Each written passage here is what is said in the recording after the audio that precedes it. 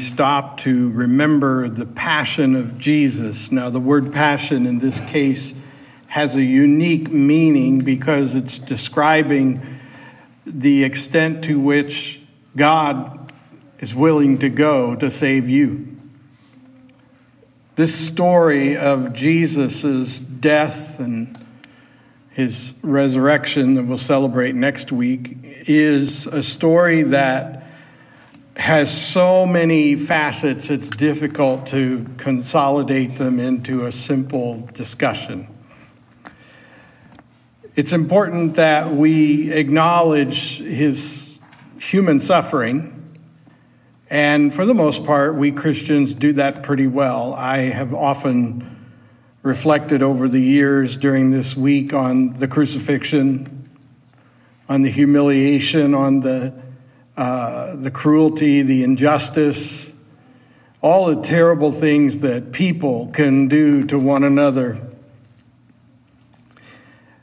Over the years of my adult life, and particularly as a pastor, I've come to especially appreciate the what I call the cosmic significance of this event. To know that there's so much more to it than what we can see and what we can comprehend. So as we read through the scriptures and as we go through this week together of remembering, there are a couple things I want to invite you to keep in mind. I want you to understand this above all else. Jesus was in control. Don't miss the fact that Jesus is the one who's calling the shots. Now, don't be tempted to think that Jesus is some sort of suicidal, wild-eyed prophet with a death wish. He's not that. No, he is absolutely in control of this situation. Everything is done according to his timing. Every word that he says is calculated. Everything he does is calculated. Everything about this week of his passion is by design. It is meant especially to fulfill the heart of Jewish law because he's the one that gave it to Moses in the first place.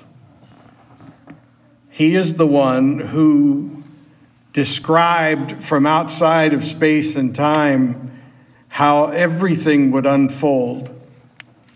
Now, that isn't to say that things are predestined or that they are in some way completely scripted, but what it means is that the cosmic things, the higher level meaning of these things was always foreseen by God, always known by God. And they are all purposeful. And what is the purpose?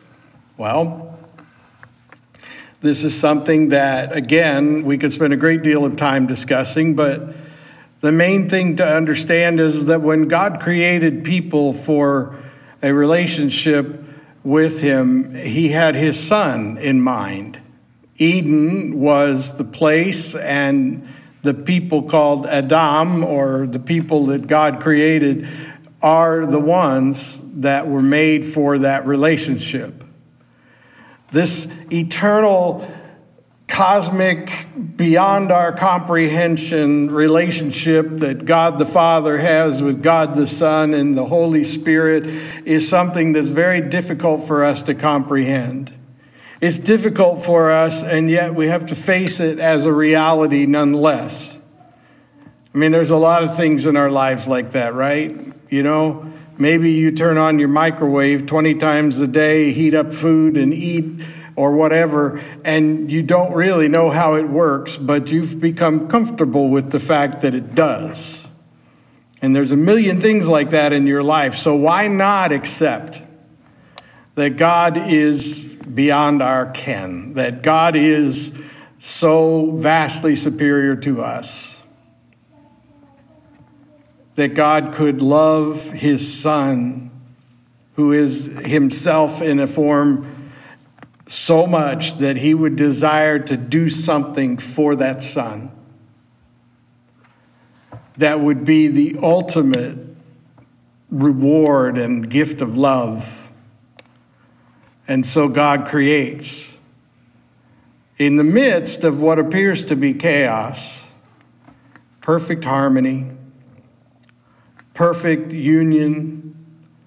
You've heard me say this 1,000 times. I know I sound like a broken record, but they walked in the cool of the evening with God. I'm looking forward to that day personally. I can't wait till I can. Right now, I can't. But one day, it will be as it was intended to be. And so sin enters the situation. Sin becomes the problem that separates us from God, that ends that harmony. And there is an enemy that is bent on our destruction, bent more on bitter frustration with God and determination to defeat every good and perfect thing God ever set out to do, and of course to defeat God's Son. And so this week it'll be tempting for us to think that that's what this is about, that that's what we're watching is the devil's victory, but it's not by a long shot. It's a moment that is undefinable because of its cosmic significance. Jesus will suffer in the flesh in terrible ways that we will all grieve and wince at. And in our world of technology and storytelling, we want to make it more realistic every time it's portrayed, but that isn't really necessary. It's not really necessary. Suffice it to say, if there was a horrible way that you could treat another human being, they did it. They did it because they hated him. You'll want to remember that Jesus said that because they hated him, they're going to hate you too. So keep that in mind as we move forward in our journey with Christ. Let's read some scripture together. I'm going to read Matthew 21 now, verses 1 to 11. Matthew 21, verses 1 to 11. It's on page 981 in your Pew Bible. Now, when they drew near to Jerusalem and came to Bethphage to the Mount of Olives, then Jesus sent 2 disciples, saying to them, "Go into the village in front of you, and immediately you will find a donkey tied to a colt with her. You untie them and bring them to me. If anyone says anything to you, you shall say, 'The Lord needs them,' and he will send them at once." This took place to fulfill what was spoken by the prophet, saying, "Say to the daughter of Zion, behold, your king is coming to you, humble and mounted on a donkey, on a colt, the foal of the beast of burden." The disciples went and did as Jesus had directed them. They brought the donkey and the colt and put on them their cloaks, and he sat then and on them. Most of the crowd spread their cloaks on the road, and others cut branches from the trees and spread them on the road. And the crowds that went before him and followed him were shouting, "Hosanna to the Son of David! Blessed is he who comes in the name of the Lord! Hosanna in the highest!" And when he entered Jerusalem, the whole city was stirred up, saying, "Who is this?" And the crowd said, "This is the prophet Jesus from Nazareth in Galilee." Notice that Jesus is in control of the circumstances. Don't miss that. He's decided when this is going to happen, how it's going to happen.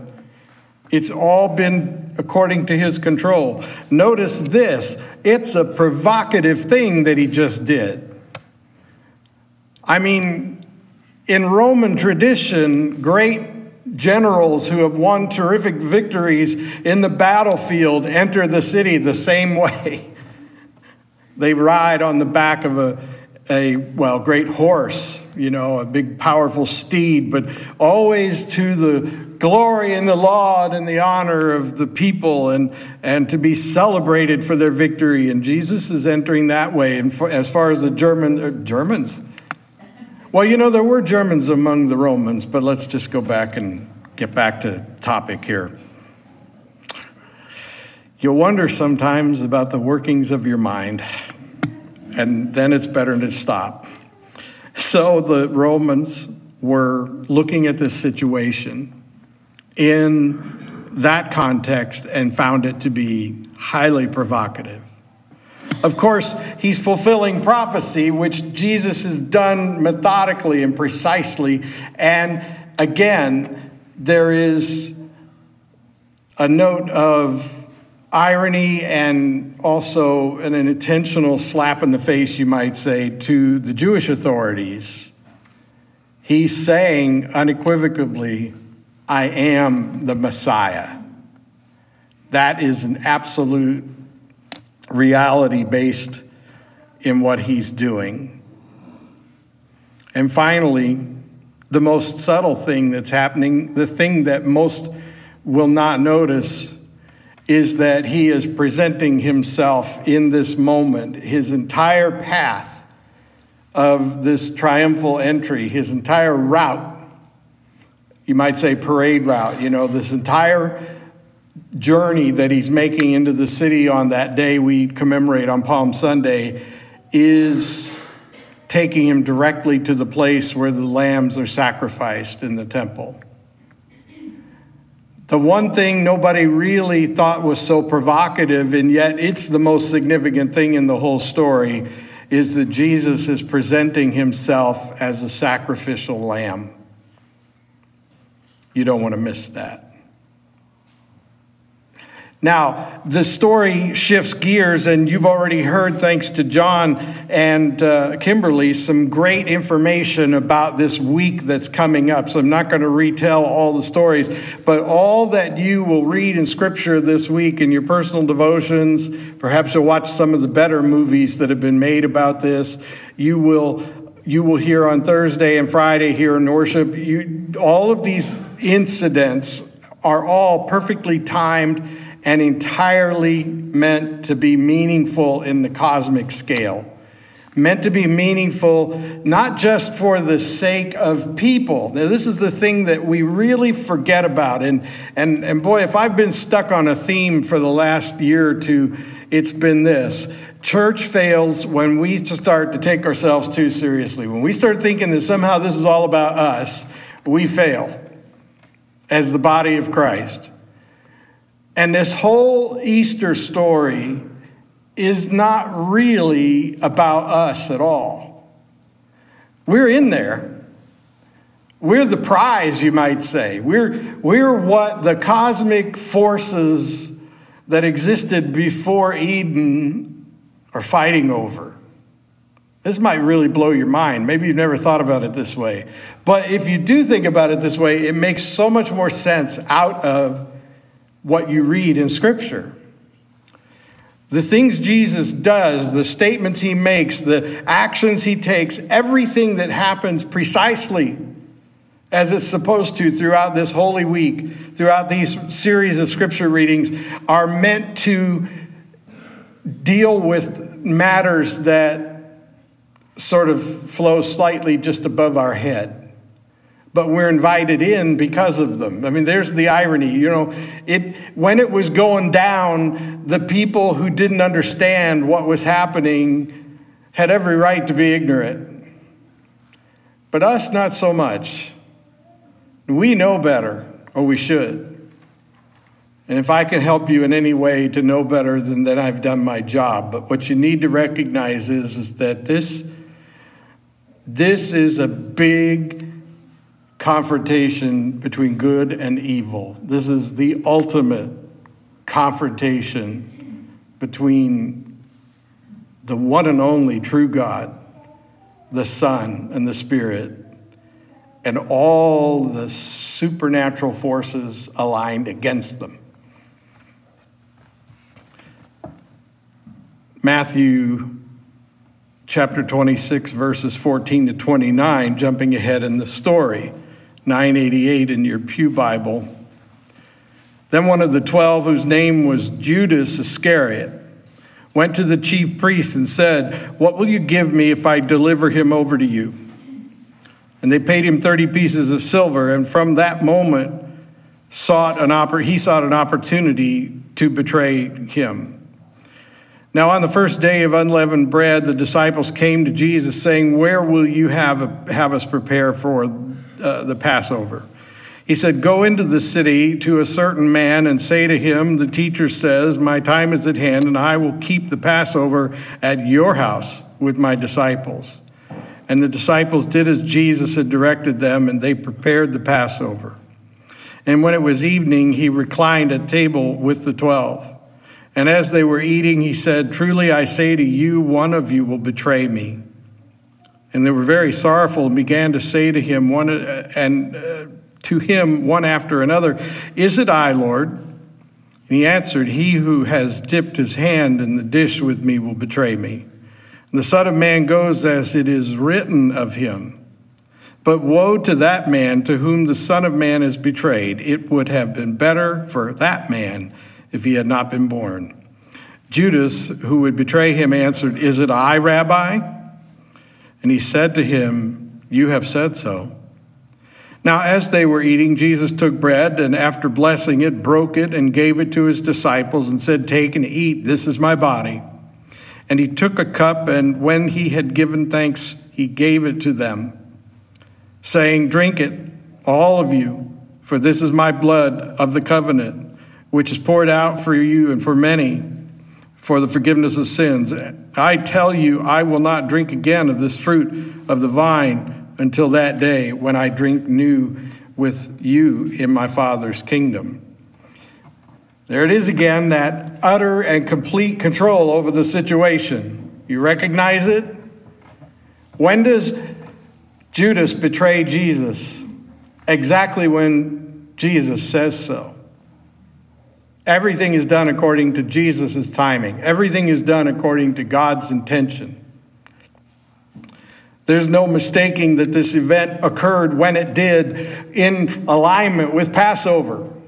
And in the city of Jerusalem, at a moment when the entire city was on fire with the fervor of the holiday, and yet also there is this provocative thing that Jesus does as the week progresses, and all these other provocative things that happen. And it's a tinderbox.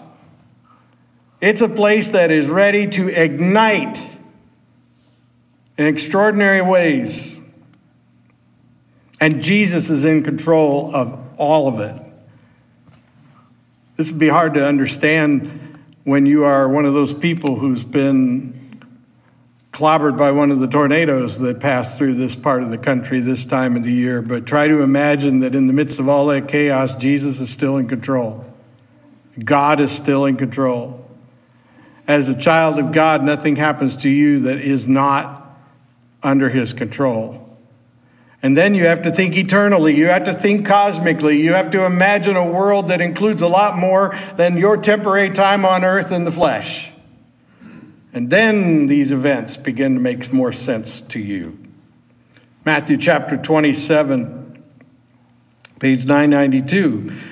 When it was evening, there came a rich man from Arimathea named Joseph, who was a disciple of Jesus. And he went to Pilate and he asked for the body of Jesus. Then Pilate ordered it to be given to him. And Joseph took the body and wrapped it in clean linen and shroud and laid it in his own tomb, which he had cut in the rock. And he rolled a great stone to the entrance of the tomb and went away. Now, I've jumped ahead here in the story again, letting Scripture tell us that everything happened according to plan. I don't want to go into the gory details today, but when I tell you that the word excruciating gets its meaning from the word crucifixion, and it describes a particular kind of suffering and death, that's all I'm going to say right now. But what I want you to hear more plainly is that even the way his dead body was treated was under control. Everything about even that part where he's no longer present in the flesh, he is still in control. Because typically when people were crucified, their bodies were left to rot on the cross. That was part of the humiliation of the thing. So what is this really about, you say? Well, it'll be easy because of our natural tendency to, we call it rubbernecking when we're in our cars and we pass a gory accident, right? We have a natural tendency to observe the circumstances around Jesus' death with this sort of morbid fascination. But if we could see for just a little while this year the cosmic significance of it. The fact that Jesus not only surrendered himself to the enemies of his flesh, but he surrendered himself to the enemies of his soul, his heavenly Father's enemy. That you might recognize that right before his arrest, which, by the way, if you haven't really looked at the details this week, notice that everything that was done in violation of the very law that they upheld so dearly. That everything that was done to Jesus was utterly and completely illegal. And yet it happened. And remember what Jesus said when he told them that the world hates you because it hated me first. Remember this, and this from Colossians. The Apostle Paul, who was uniquely qualified to explain this to us. Colossians 2, page 1170. And you who were dead in your trespasses and the uncircumcision of your flesh, God made alive together with him, having forgiven us all our trespasses, by canceling the record of debt that stood against us with its legal demands. This he set aside, nailing it to the cross. He disarmed the rulers and authorities and put them to open shame by triumphing over them in him. In other words, this whole week, as sad and heartbreaking as it will be to remember and reflect on these tragic things, is a victory song. This whole thing is a victory song. This whole thing is, believe it or not, Christ's joy to fulfill.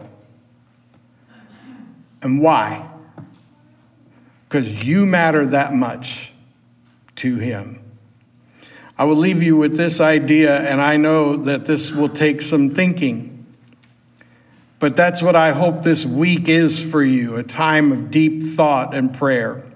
I want you to imagine with me and believe with me that while he hung on the cross, he thought of you. When he was alone in the garden, separated from his Father because of your sin, grieving this loss that he could never have comprehended until it happened, this separation from God that we experience all the time. While he prayed, let this cup pass from me, but no, your will be done. He was thinking of you. And you insert your name when you think about that. You look in the mirror this week and you say to yourself, he was thinking of you. Please.